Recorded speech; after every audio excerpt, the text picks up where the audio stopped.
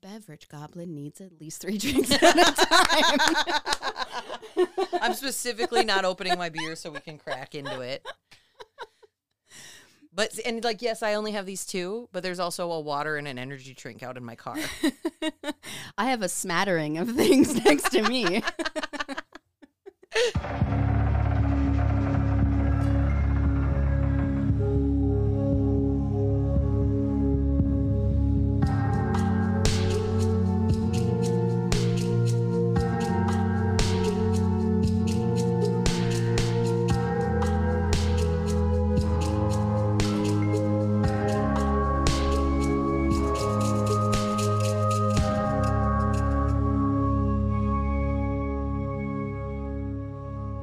Hello, everyone, and welcome to episode 126 of Left of Skeptic. My name is Brittany Lind. And I am Kayla Moria. And we are a paranormal podcast. Yes, we are. Kayla, how are you?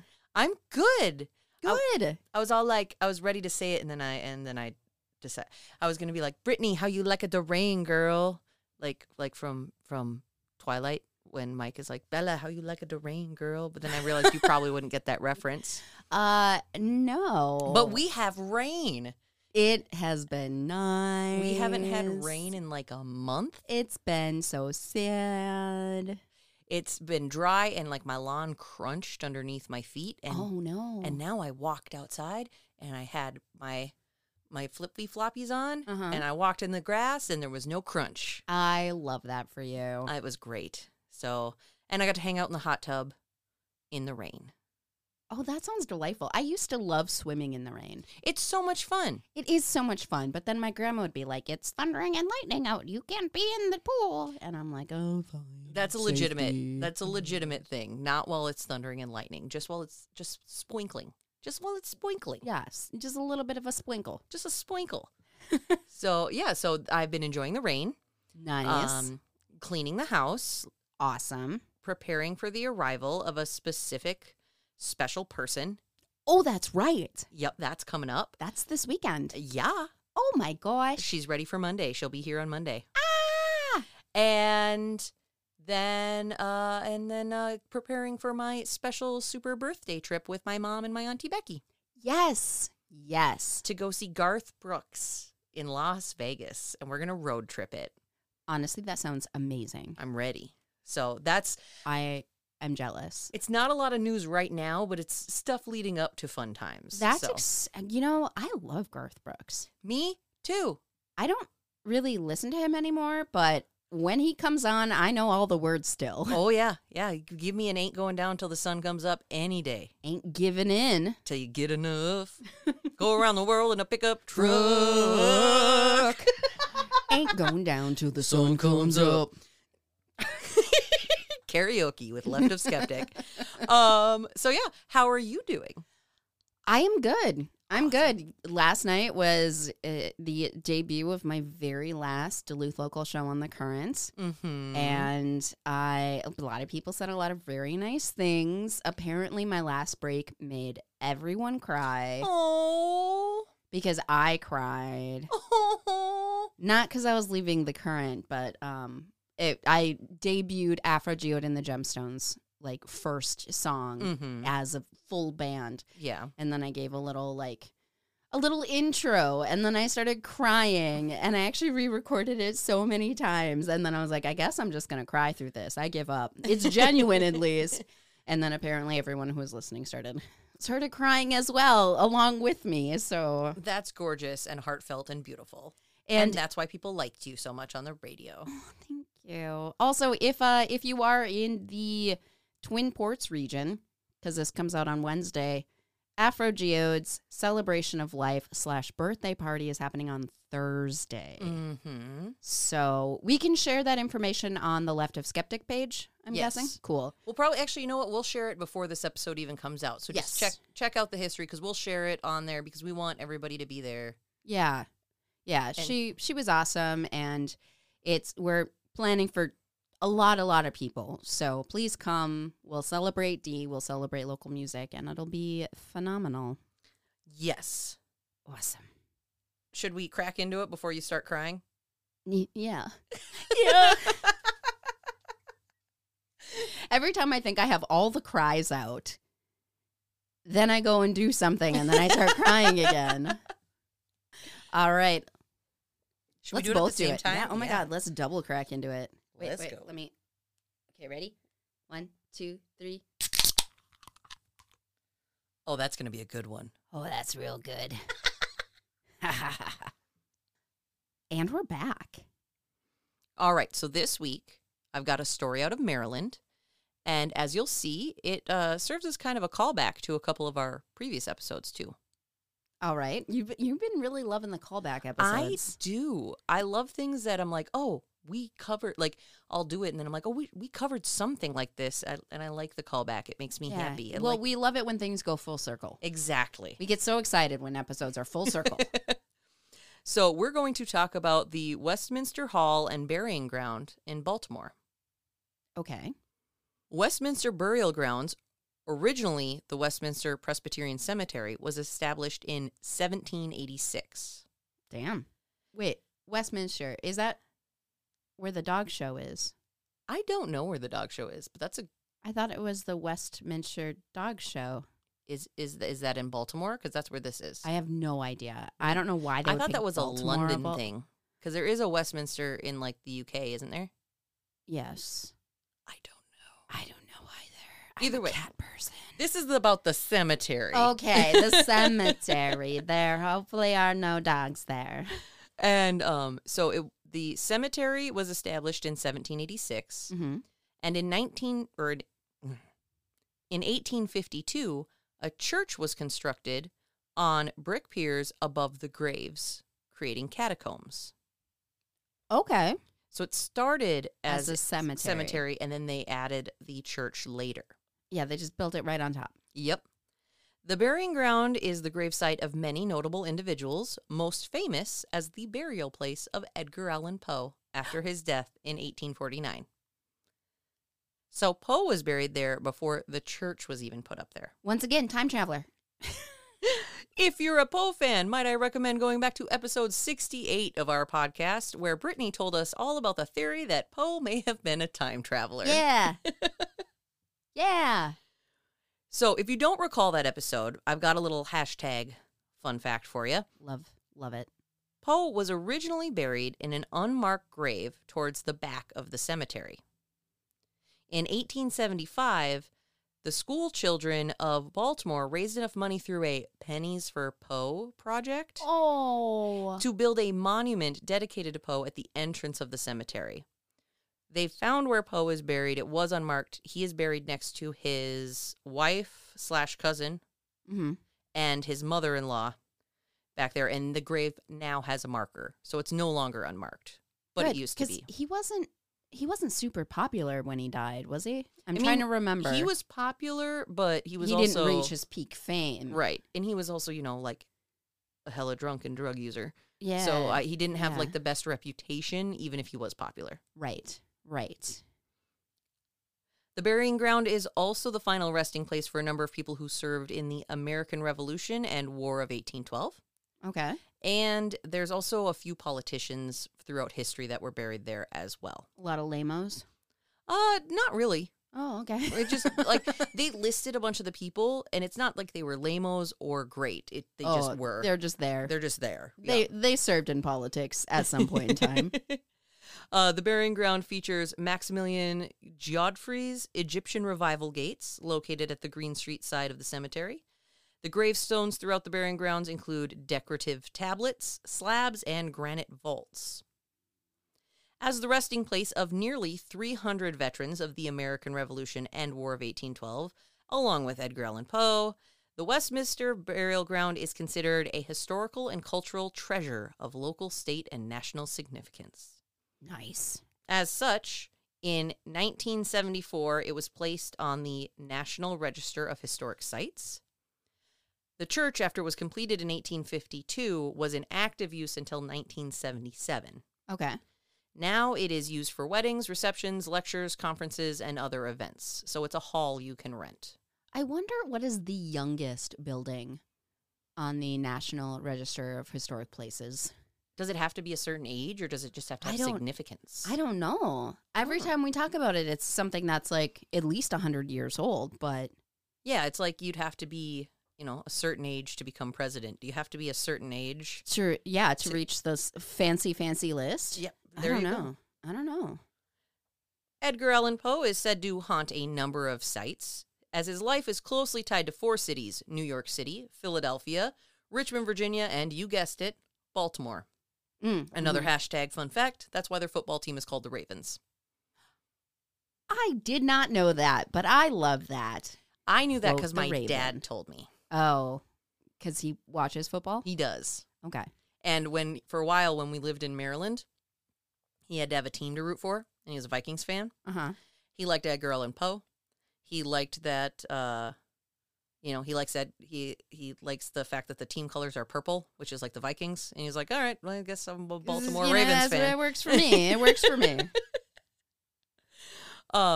So Edgar Allan Poe's ghost isn't the only mystery at this location. Another mystery involves who visits his grave. Oh. So around Halloween, you can usually find a glass of liquor and flowers set on or by Poe's tombstone. And you will always see them there on his birthday, January 19th. According to the Chicago Tribune article, for decades, a stranger in an old-fashioned hat, scarf, and overcoat, carrying a cane, placed brandy and roses at the grave. His identity had been kept a secret, but according to Jeff Jerome, who is the curator of Baltimore Poe House and Museum, there was a change in the mid-90s. The ritual was still the same, but it was performed by a younger man. They thought maybe it was like a father and son duo. Or an apprentice. Or an apprentice type situation. So there was a younger man. Life magazine photographer at one point used a night vision camera to get pictures of the older man at Poe's grave, but no attempt was made to find out who this person is.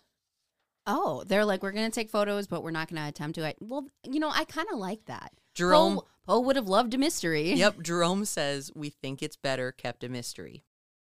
Tracy Mathias, who's a Baltimore native, grew up a few blocks away and had been seeing the display for years. Mm-hmm. And she points out that local kids used to hide out there at 3 a.m. to try and wait for the guy to arrive to see it happening in real time. I thought you were going to say they went there to grab the booze. Well, I mean, I suppose it depends on what age the kids are. Yes. And so the reason that local Tracy Mathias thing came up is because there was an article about how for a while the visits stopped. There were a few years where all of a sudden there were no brandy or roses. Oh. And local historians started taking up the practice and making it like a ritual that they do. They don't know if the people passed away that used to do it or what happened. But Mathias was nice that they were continuing the tradition. And Jerome said, for several years, nobody was doing it, and it was decided to resurrect him. This is a Baltimore tradition, and I hope it continues for many, many years. They still don't know who the original Poe toaster, as they've decided to call it, was. But they do it now every year, and it's like a cool tradition that started as a mystery, is still a mystery, but has become this greater, bigger thing. I adore that. Okay. When I pass, which hopefully, knock on wood, won't be for a while. I thought you were going to knock on the wood for me, but I guess that's fine. There we go. I'm surrounded by glass. Well, this is like... It's got some... It's wood adjacent. Some form of wood in it. It's like, what's that called? Plywood? It's not plywood. Veneer? It's like a... It's where they got all the wood chips and they just press them all together until they make a wood thing. Is that not plywood? Particle board? Particle board. There you go. See, that has wood in it. So I knocked. We're good. Thank you. But when I pass, I would love for there to be a place and for there to be some sort of a secret organization of folks who do something weird on a certain day of the year. It'd be fun. I don't know. It doesn't have to be brandy. It can be like an Earth Rider beer and like a little ghost thing and just like like a little stuffed ghost. And every year on a certain day, that just gets pour left one out for to you. your homies, tiny ghost. Noted. That's a nice idea. If you are going to go to Baltimore this upcoming January, it will be Poe's 215th birthday, and you can catch the ceremony for yourself. What day? January 19th. 19th. Okay. But this is real life stuff. I mean, we can imagine a creepy spirit being that original person to leave stuff on the site, but it's way more likely it was some Edgar Allan Poe fanboys. Yeah. Right? I'm thinking Secret Society. I'm just going to go ahead and say Secret Society. That's not what this podcast is about. This podcast is about the paranormal. Is that me? That's you. But I put my phone on silent. Did you put it? Oh, what? Did you put it on airplane mode, but you're still connected to the Wi-Fi? No, I'm on Do Not Disturb, but there are certain people who are allowed to text me on Do Not Disturb. You're one of them, by the way. Oh. It's you, my mom, my sister, and Steve. Nice. I feel so special. I didn't know it worked for any Do Not Disturb. I thought it was just the nighttime one. In case there was an emergency, you can get a hold of me. All right, so let's get ghosty with it. I love it. Let's get in ghosty with it. Na na na na na na na. So we've already told you about Poe's birthday visitor. But apparently Poe himself makes the rounds at the Westminster every so often. I would hope so. He's been seen in the graveyard, mostly around his birthday, but also at other times of the year. Poe is reported to be dressed in black, of course. Yeah, that was his jam. Wearing a waistcoat, broad-brimmed fedora, and a scarf covering his face. He carries a walking cane topped with a silver cat's head, and has even talked to some of the people who have seen him. Poe has also been reported in the catacombs. Some say to keep his spirit happy, you need to leave a penny on his gravestone when you visit. Because he died penniless? I know, right? Then, well, it just makes it sadder that fundraiser was pennies for Poe. Oh, sad. But bomb-ass outfit. Right? I think that's the way. I mean, we talked about how we would look after death. Poe's got it down. He's looking fancy. He's looking fly. That mysteriously dying in a bar really worked for him, apparently. I thought he got beat up. There's so many different theories about what actually happened. Oh, yeah. It was so long ago. So long ago. Visitors to the cemetery, on top of seeing Poe, have also heard disembodied voices, footsteps, and screams. There have been claims of feeling the grip of invisible, icy hands. Ew. Smelling inexplicable stenches, and encountering Lovely. cold spots. People have also reported sightings of spirits and dark, misty figures throughout the grounds. One suspected cause of the eeriness is the church itself, because it was built in the middle of a graveyard. The church wasn't added until long after people were buried in this cemetery, and there are some tombs that are now inaccessible to visitors. That makes sense, yeah. There are also tombs that, I mean, so you know the watershed issue, where with a certain amount of flooding, like they used to bury people really shallow and then they float up. Mm-hmm. So their fix for this, instead of like going in, disinterring them and digging deeper and reburying them, was just put a church to hold them down. Was to put in like metal and like big brick slabs to like make walkways and stuff. Okay. They just were like, we'll just tamp this down. It'll be fine. Yeah, let's just hold it down. So the theory is these spirits may be haunting the property because they are upset that they have been forgotten. Yeah, I mean, that makes sense. Even if no one alive still knows who they are, people could still walk past their grave and read their name and and now they can't. Research, and now they're just under a walkway. Another theory for the haunting is about the movement of graves during the building of the church.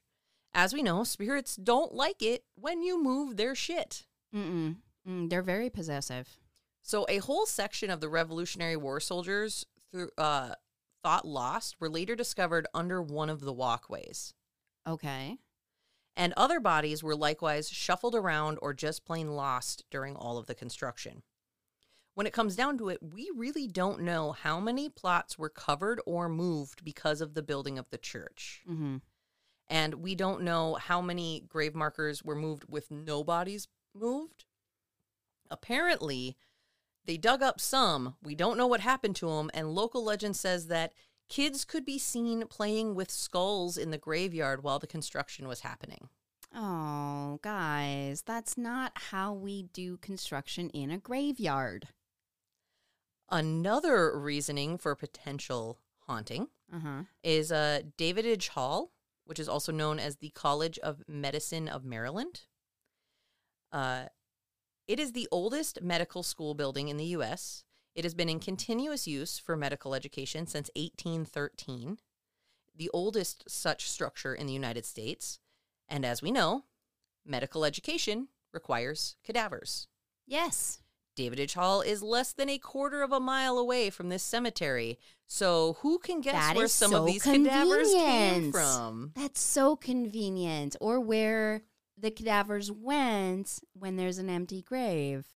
So I think we've talked about this with other locations before, but robbing graves for medical students was kind of common back in the day. Yep. And a couple of sources said that the midnight cemetery raids upset the locals so much that they once hung a student grave robber. It's rumored that during this time, 2 medical students of Davidage Hall were caught in the act of removing bodies to take back to the dissecting lab. When they were caught, a commotion was raised to the point that it created a mob, and one of the students was hung from a nearby streetlight or tree. Shit. And his ghost is said to wander throughout the grounds as well now. Vandals and thieves were also a constant problem. They left the bodies intact. They left them there, but they would strip them of anything of value, such as jewelry. And their teeth. Gross. So, neglected, robbed, dissected, relocated, built over, lost. It is no wonder that the people that reside in this cemetery are pissed off, right? Mm-hmm. I would be too. Yeah. So we've got a few apparitions here. There's a lot of apparitions, but some are more well-known than others, as we've seen in a lot of these cemetery stories. One spirit is often seen roaming the grounds. They're nameless, elderly, white-haired spirit, seen walking slowly between the rows of tombstones as if in search of a particular marker. Aww. There doesn't seem to be any tales of this ghost bothering anybody, talking to anybody. It's like it's lost, looking for the grave site that cannot find, whether it be that of a loved one or even their own. It's probably their own. That's so sad. There's a lore of a female ghost haunting the catacombs. Local lore says that she was, and I'm using air quotes here, so crazy that she was buried in her straitjacket. That's the local lore, which, dumb. Is bullshit. She's gone. There's no reason for that. Yeah, that's just rude. But anyway, it says that you can hear her laughter echoing throughout the catacombs if you're touring the hall. And if you hear it, supposedly her presence may follow you throughout the graveyard as you exit the property. I'm just thinking of Bellatrix Lestrange. I could hear that. Yep, I could. As we've said many times here on Left of Skeptic, we always want people to respect cemeteries as the final resting place for those who have passed. It's just good manners. But in this graveyard, if you're not respectful, you may get more than just bad looks from others. Okay. Supposedly, if you seem like you are being disrespectful while visiting the property, the shadow of an old groundskeeper may show up and start chasing you with his shovel. The ghost is said to act like he's under the influence of alcohol, which apparently he was for a lot of his life. Okay. And he will not hesitate to start cussing you out while chasing you off the property. That seems fair. Legit. Now, most of these spirits are unnamed, and that's that way in all the sources I found. They were all not. Well, you know, not names. Everyone can be so popular.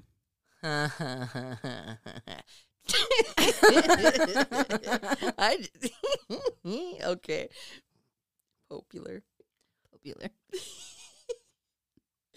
But one spirit we can name is that of 16-year-old Lucia Watson Taylor. She died in 1816, and she has been seen many times kneeling at her own grave.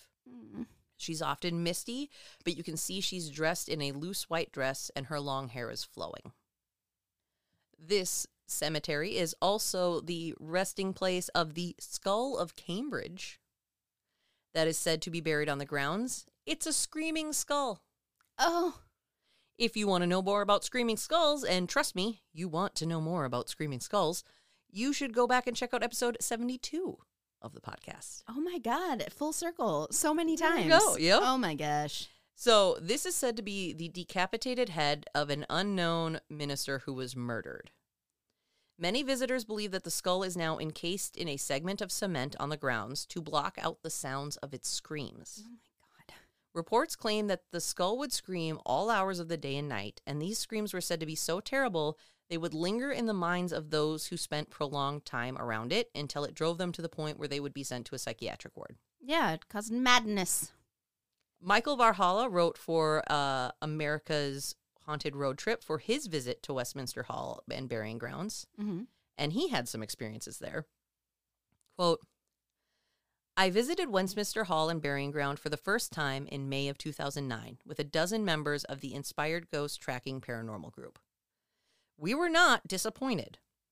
Almost immediately upon arriving at Westminster Hall, Inspired Ghost Tracking Group organizer Margaret Elrich and two of her friends, Ross and Amy, heard organ music coming from the former church, which is home of a fully restored 1882 pipe organ. Upon revealing this, however, to Luann Marshall, the Westminster Hall representative overseeing our tour, they learned that the building was completely locked up and that no one was inside it. This particular organ phenomena, it turns out, is one that regularly is reported on the site. Because there's literally nothing creepier than an old empty church with a pipe organ playing. It wouldn't be creepy, though, if it was like, dun, dun, dun, dun, dun, dun. Phantom of the Opera. And then it would be just like, all right, who let the theater nerd into the church? Somebody, like, why is there Andrew Lloyd Webber playing right now? Not appropriate. Not appropriate. Nevermore.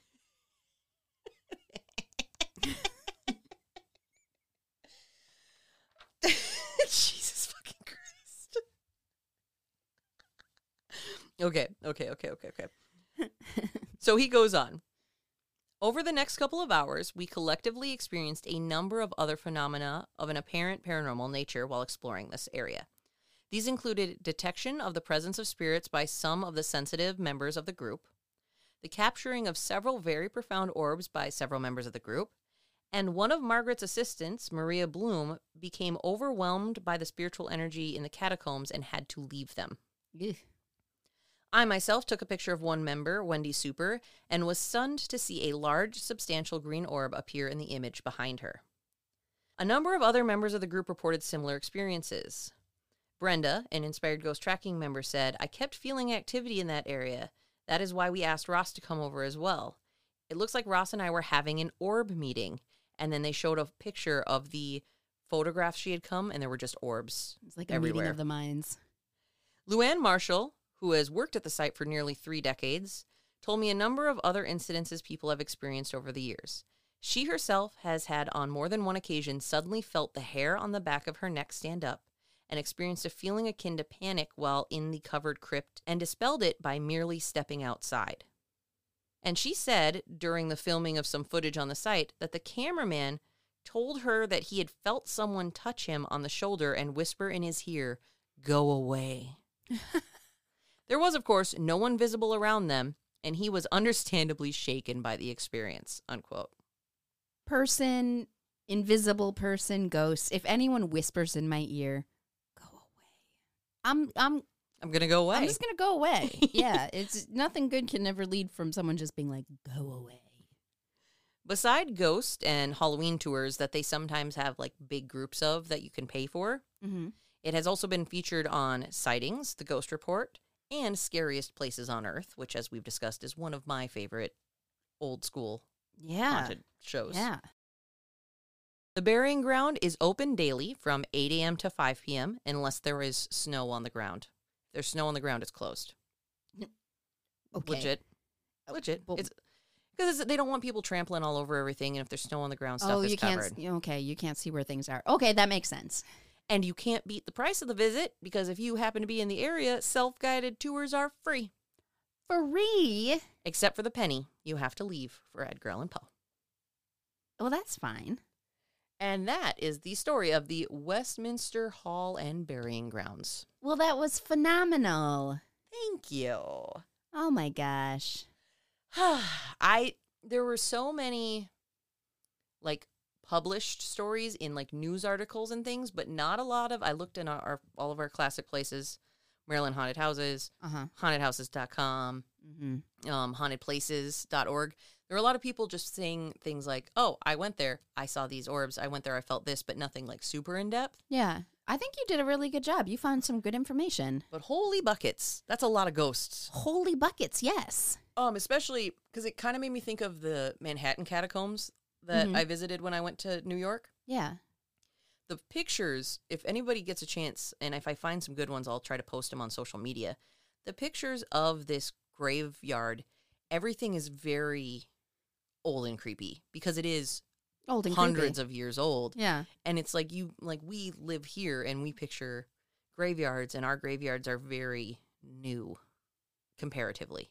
It depends on where you go. But like the ones that are visible out and about, that you're just driving by, they're very new. So like you see stuff like that and you're like, oh yeah, that's like the horror movie level grave sites that you see. That's actually really funny because I just got a TikTok message from my friend Lindsay Hansen, who is starting our podcast from the beginning. Okay. To which I said, oof. Rough, yeah. Oh, that's rough. It's rough, real rough. But she was sitting there saying, like, oh, I hope she mentions taking pictures for Casey Pfeiffer at the Glensheen graveyard because it's really old. Mm-hmm. It's one of the older ones we have around here that you actually drive by regularly. Yep.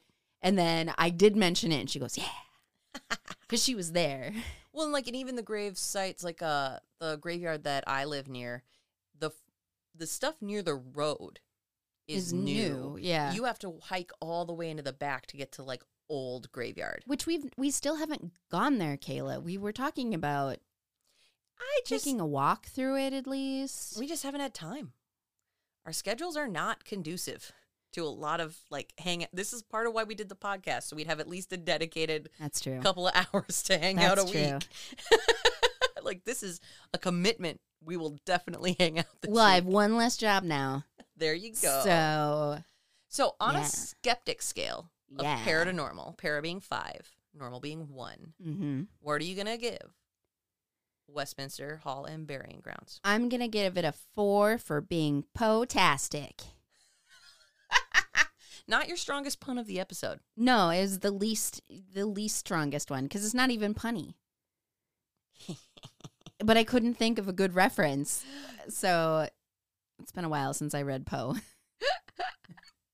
I am going to give it a 5. Not because of the Poe, but because of the other ghosts. Because literally, like, Poe is said to haunt too many things. Yeah. I don't know that I'd fully buy into Poe haunting anywhere at this point because every place is like, oh, Poe haunts here. But I could definitely see the other spirits, and there seems to be a lot of activity. So I'm going to go 5. Girl, you just wait until the references that you've made during your story come up in my story. Because it's like Inception. It's not just full circle. It's like a whirlamagig. You know. Would you say it's like whirlamagig? It would whirligig? I was trying to come up with another Poe pun, but I just got nothing. All the puns are all you tonight. It's something about a pit or like a pendulum, but nope, I got nothing. The pendulum one, I don't even really remember that one. He's the Telltale Heart too, right? Yes, he is. Thump thump thump thump thump thump thump thump thump thump thump. What do you got for me? Well, tonight I'm going to tell you about the House of Death. All right, so all right, so we're going full high school goth, Kayla and Brittany, this episode. Yes, we are. Oh yeah, we got some Edgar Allen Poe. We've got some House of Death. It's me, your acid bath princess of darkness. Sorry, my mouth was full of beer. All right, I do gotta say though that considering its name is the House of Death, it's not nearly as gruesome as I thought it would be. I'm thinking like House of a Thousand Corpses level. You're saying it's not that? It's not. It's really not. House of Death, not House of a Thousand Corpses. Got it. Yeah. Located at 14 West 10th Street in New York City. Nice, nice. This unassuming brownstone looks like any other old New York house in Greenwich Village. Built in 1856, just before the start of the Civil War, this 4-story single-family home was located in one of the hottest new neighborhoods for aspiring New York City socialites and philanthropic businessmen of the time. Nice. In fact, 2 of its first tenants were a man named James Borman Johnston and his wife. Never find out what the wife's name is. Literally every time it's just Mrs. James Borman Johnston. Ugh. Not cool. Anyway, so James, per pretty much all of my sources, was a founding member of both the Metropolitan Underground Railroad as well as the Broadway Underground Railroad. Ooh. Although the only articles that I could find that mention this are the articles about the House of Death. Okay. I will say, though, that his full name was mentioned in a New York Times piece about the Broadway Underground Railroad bill being proposed to the state Senate from February of 1866. That is the only proof that he had anything to do with the Underground Railroad that I could find. Because I was like, tell me more about this New York City Underground Railroad. Yeah, I want to hear it. Nothing to do with this James guy. He was also the founder of the 10th Street Studio, quote, a collective with studios, galleries, and annual funding for resident artists. Okay. Which was actually relatively unique for, unique New York. Unique New York. Mr. K would be so upset with me. Which was actually relatively unique for New York at the time. Shortly after the Johnstons moved out, an apparent celebrity cyclist of the time, a man named Fred H. Andrew, moved in, though he was subsequently arrested after a moment of, per the New York Times, reckless bicycle riding when he hit an 8-year-old boy, breaking his leg. Oh, man. Was he drunk? I don't know, but it's like an 1800s bicycle. How do you hit an 8-year-old boy hard enough via bicycle to break his leg? Well, he was a professional. So he might have been going really fast and been really good at it. And you know what? This is the type of shit why you can actually get a Dewey on a bike. Yeah. Don't be like Fred H. Andrew. No. He got arrested for it. 3 years later, for just a little over a year, from 1900 to 1901, Samuel Clemens lived in the house. You might better know him by his pen name, Mark Twain. Oh, okay. At the time, he was battling bankruptcy as well as depression, despite being at the height of his celebrity. And although his time at 14 West 10th Street was brief, a plaque still remains outside of the Brown House, boasting its most famous occupant. Holy shit, I was there. You were here? Yeah, that was on my ghost tour. Was it? That I took with Sarah and Jada. We went there. You went there? Yeah, we didn't get to go inside. It's actually a residence. Yeah, I know.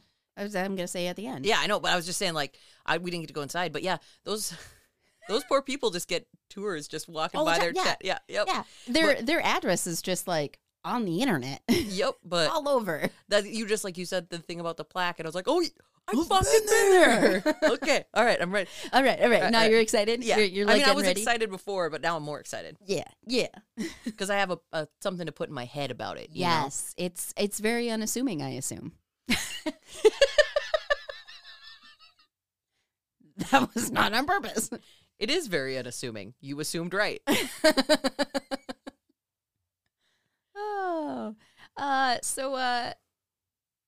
Yeah, there's a plaque because he's famous and he lived there for like a year-ish. Yep. And that's enough to earn you a plaque if you're Mark Twain. And it is with Mark Twain that the ghost stories begin. Sometime in the 1930s, the then occupants of the house, an unnamed mother and daughter, claimed to have seen Mr. Twain.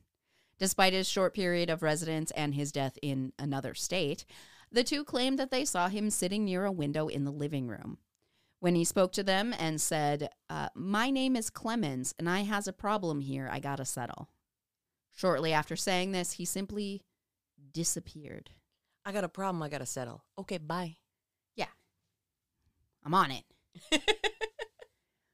Other residents of the house have also claimed to see him decked out in a white suit and standing on the first floor or near the staircase. In 1937, with the high demand of housing in New York City, right back to that, the single-family house was broken up into 10 apartments, with many tenants coming and going over the years. Actress and author Jan Bryant Bartell and her husband Fred moved into the top-floor apartment in 1957. Just a few short weeks after moving in, Jan claimed to have felt a, quote, monstrous moving shadow that loomed up behind her. Ooh, don't like that. But when she looked back, there was nothing there. This, however, was the first of the paranormal experiences that she had in the house, but not the last. As she wrote in her 1974 book, Spindrift, Spray from a Psychic Sea, after this first incident, this shadowy figure would often follow her around the house. Gross. Don't like that. She also claimed to see the ghostly figure of a man in the hall, and when she tried to reach out and touch him, she experienced a sensation like never before. Quote, substance without substance. Chilly. Damp. Ugh. Diaphanous as marsh, mist, or a cloud of ether. Ugh. I could feel my fingers freeze at the tips. They were numb, and yet they tingled. In the split second between contact and recoil, the scent came. Ooh. Fragile and languorous and sweet. Unbearably, cloyingly sweet. Unquote. Ugh. Okay, first of all, Those were a lot of words that I've never once said out loud. let's talk about this for a minute. Let's talk about Okay.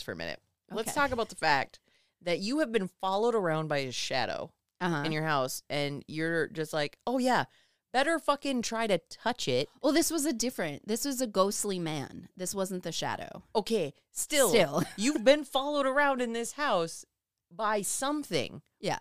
Even if it's not the same something, it's still a something that's obviously not a real person. And you're like, oh yeah, better fucking try and touch Let's this. see what happens. No. Let's see what happens. Second of all, put down the thesaurus, ma'am. Oh, right?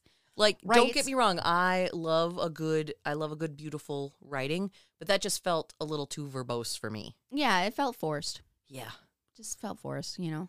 Anytime somebody uses the word languorous, Yeah. I have a tendency to be like, you had your thesaurus out. Mm-hmm.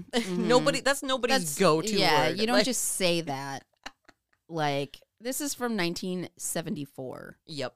That wasn't that long ago. All right, judgy face off, ready to hear more.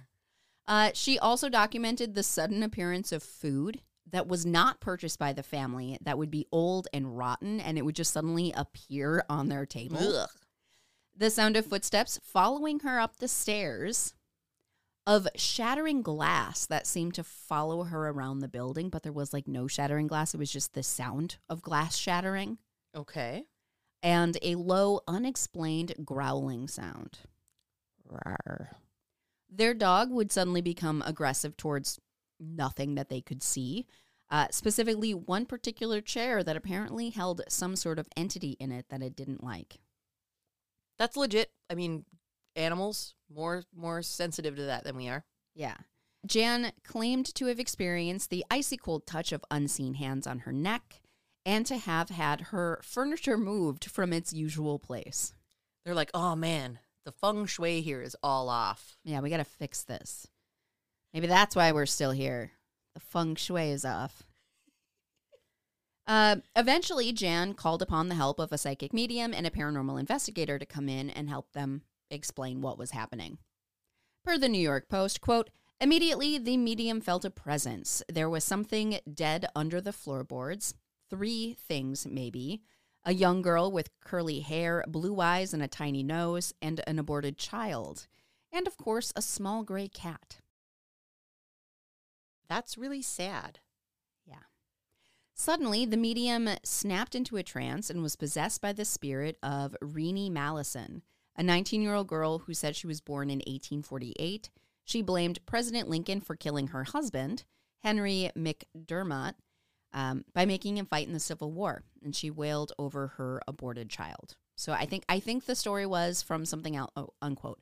I think the story was from something else that when her husband passed, she was with child, and she was like, I can't do this without him. Yeah.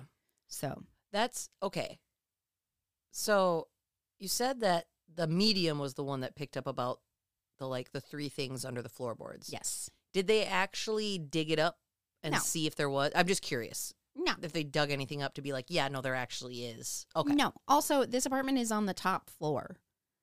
Yeah, that was my thought, but I was like, I don't know. Did they go into whoever's in the bottom apartment and be like, sorry, we got a medium saying this is happening, so. Yeah, I don't know. I really don't know. And All it's a 4-story building, so they're just really floating all the way to the top. Bodies often do. I thought you were gonna say something about like the to the New York apartment in the sky. What's the name? What's the song from the Jeffersons? How about moving on up? Moving on up to the east side. All right. No, to a deluxe apartment in the sky. that was yeah. not what I was I gonna thought for sure that's what you were gonna say. I was going to try to make a witty reference to the Telltale Heart, and yet again, my Poe knowledge has failed me. My brain is... I'm so sorry. Yep, sorry. I'm so sorry. You're just not as clever as I am. Duh. The paranormal investigator commanded then that the spirits leave the home, because once this whole thing happened, he was like, fuck it, you guys gotta go. Like, you have to leave. That always works so well. I know, right? And the Bartells were the rightful occupants, so they had to get out of there. Well, you were right. It didn't go very well. And according to the Post, quote, the medium's voice shot back like an explosion. Never. I will never leave here. Bartell recalls her saying, they will have to go. This is my home. I will never leave. Hey. Unquote. Hey. Couldn't you just coexist together? Just be peaceful. Be nice to the ghosts. Maybe they'll be nice to you. Shortly after that, the Bartells moved. They're like, fine. Nice try. Fuck this shit, I'm out. Thank you. You're getting it. In total, I think that they actually remained in the house for like 7 years out of just sheer necessity, because housing was so hard to find in New York at the time. And there just wasn't anywhere for them to go. Jan said that even after they left, she could feel the house. It had poisoned her like it had so many tenants before her. In her book, she said that death was not unusual in the house. Quote, the first to die was a dog, Jan's own beloved Penelope. But within 24 hours, she learned of the death of the first human tenant.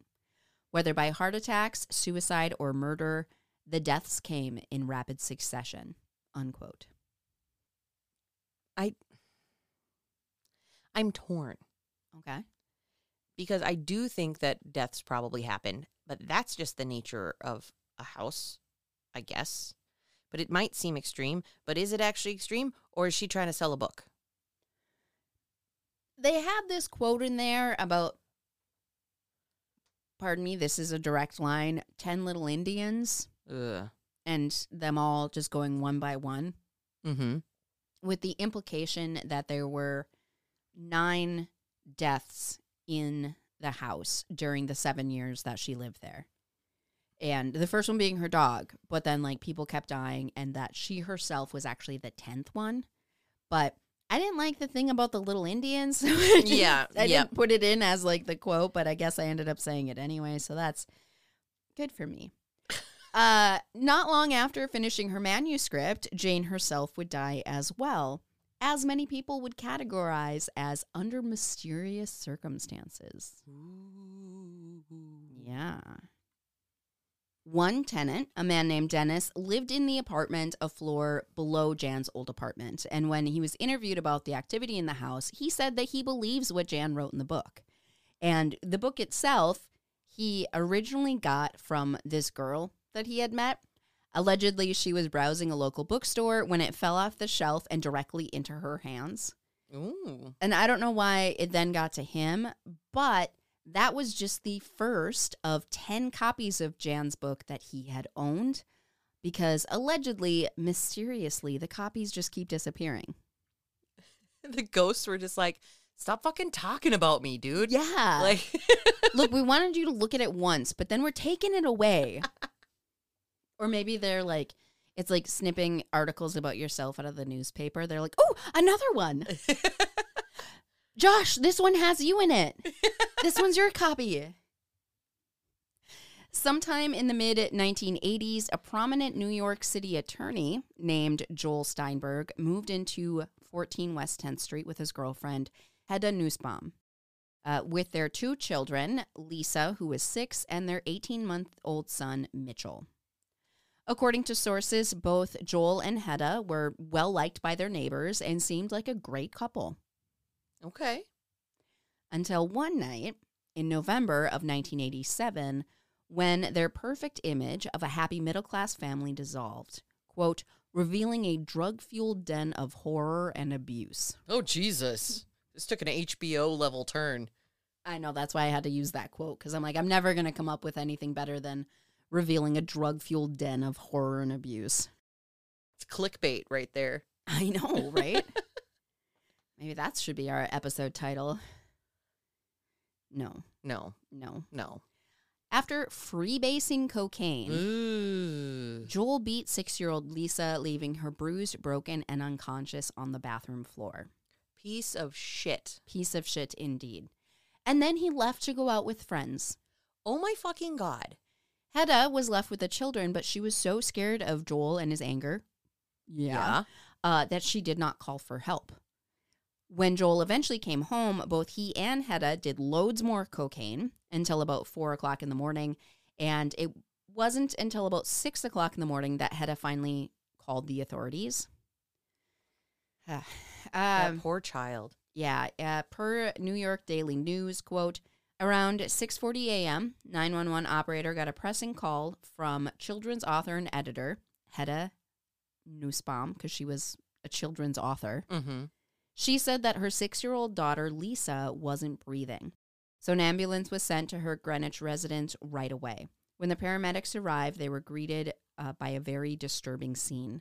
They found Lisa lying naked and unresponsive on the kitchen floor, and her brother, Mitchell, tied to a playpen and soaked in his own urine.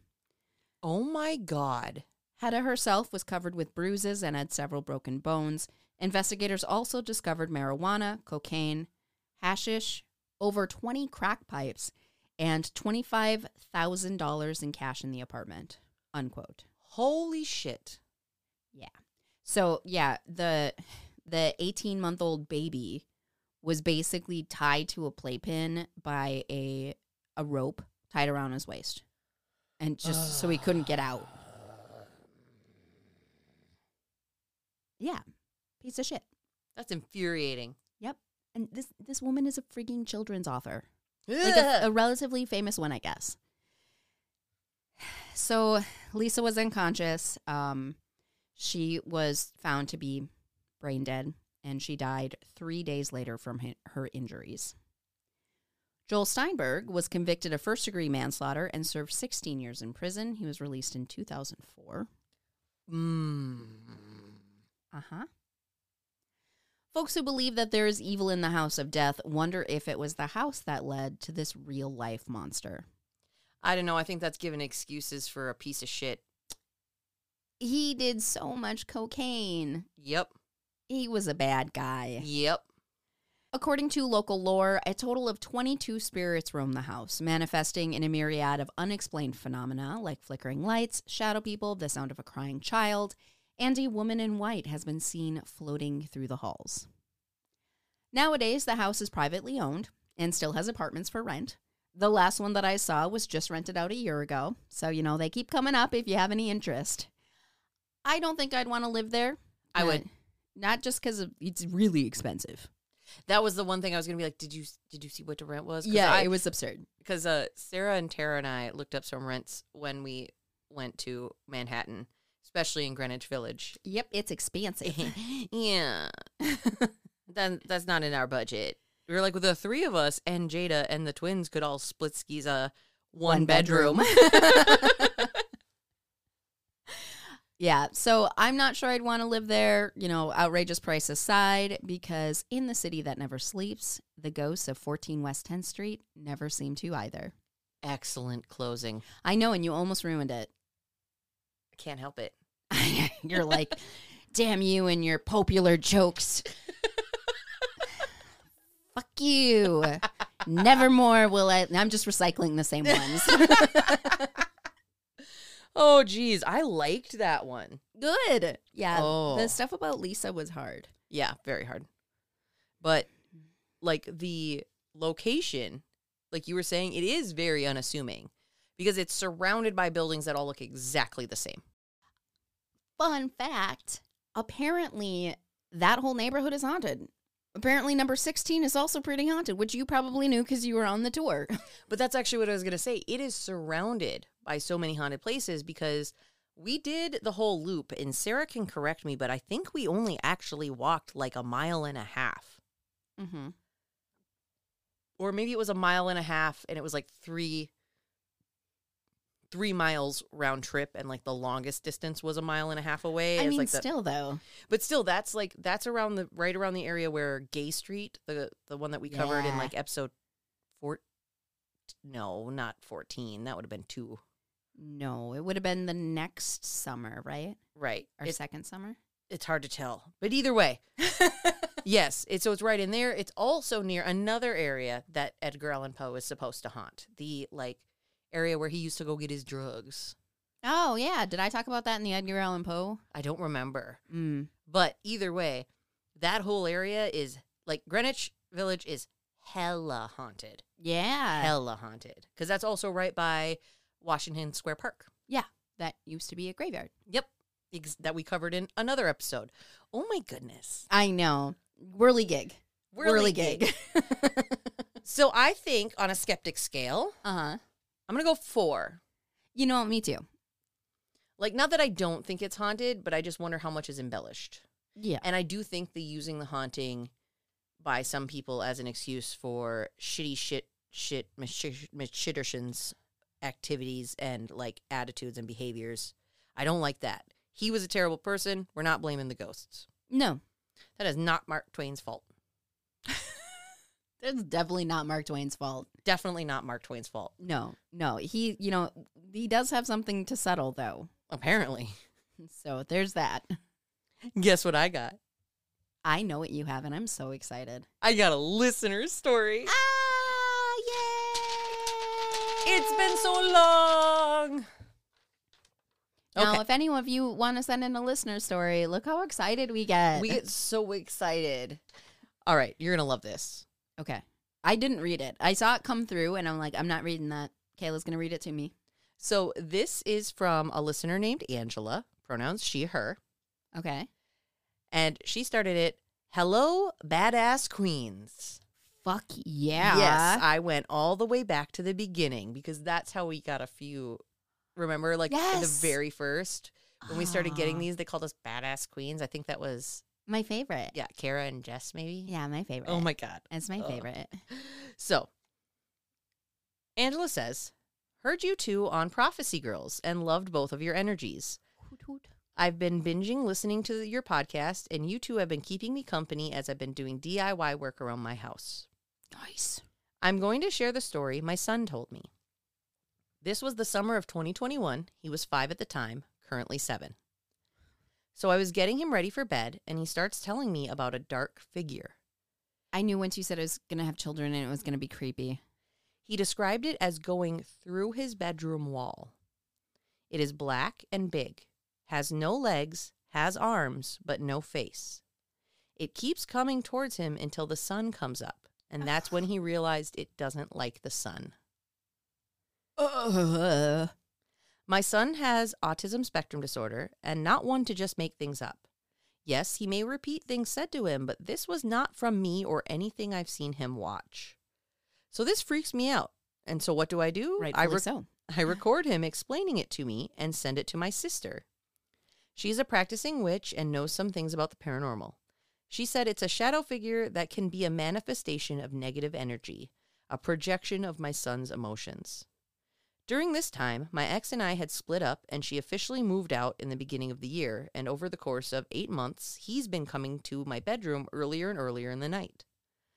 On the other side of the wall, where the figure starts, is the master bedroom, and the last 5 months of her living in the house, just her room. My sister thought it was a way of him expressing his struggle with the separation. Mm-hmm. My sister then sent me sage and crystals and told me how to cleanse my house. Does my son still see the figure? I don't know.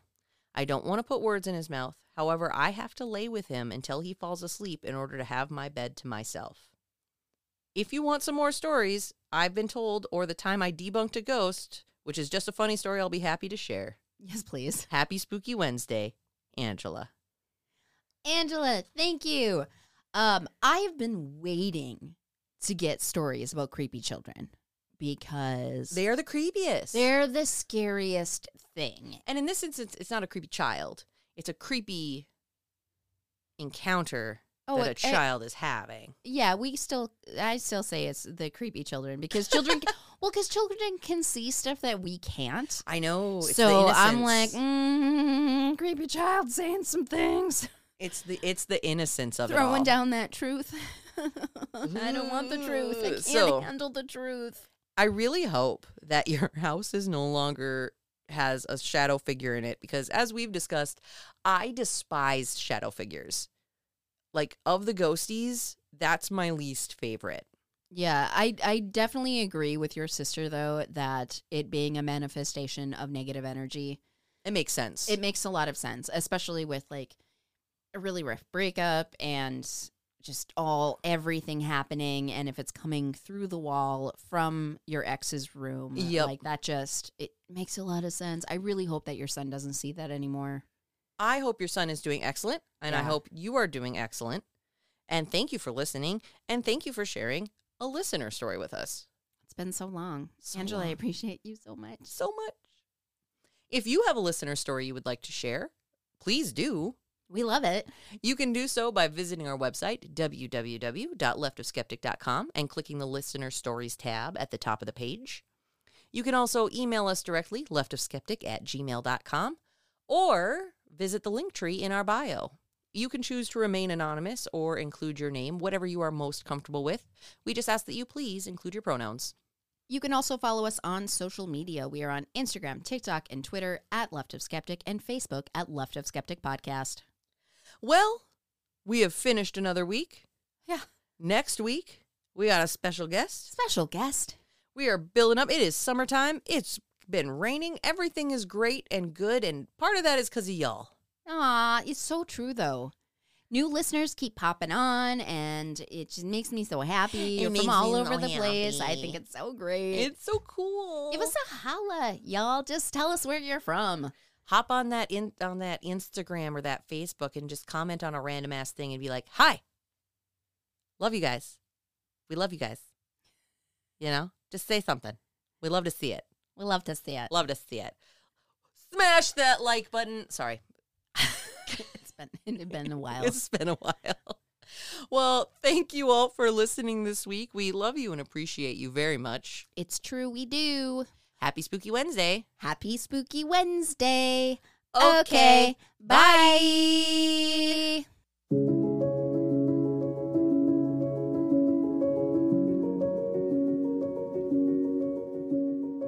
The Left of Skeptic podcast is written and hosted by Kayla Moria and Brittany Lind.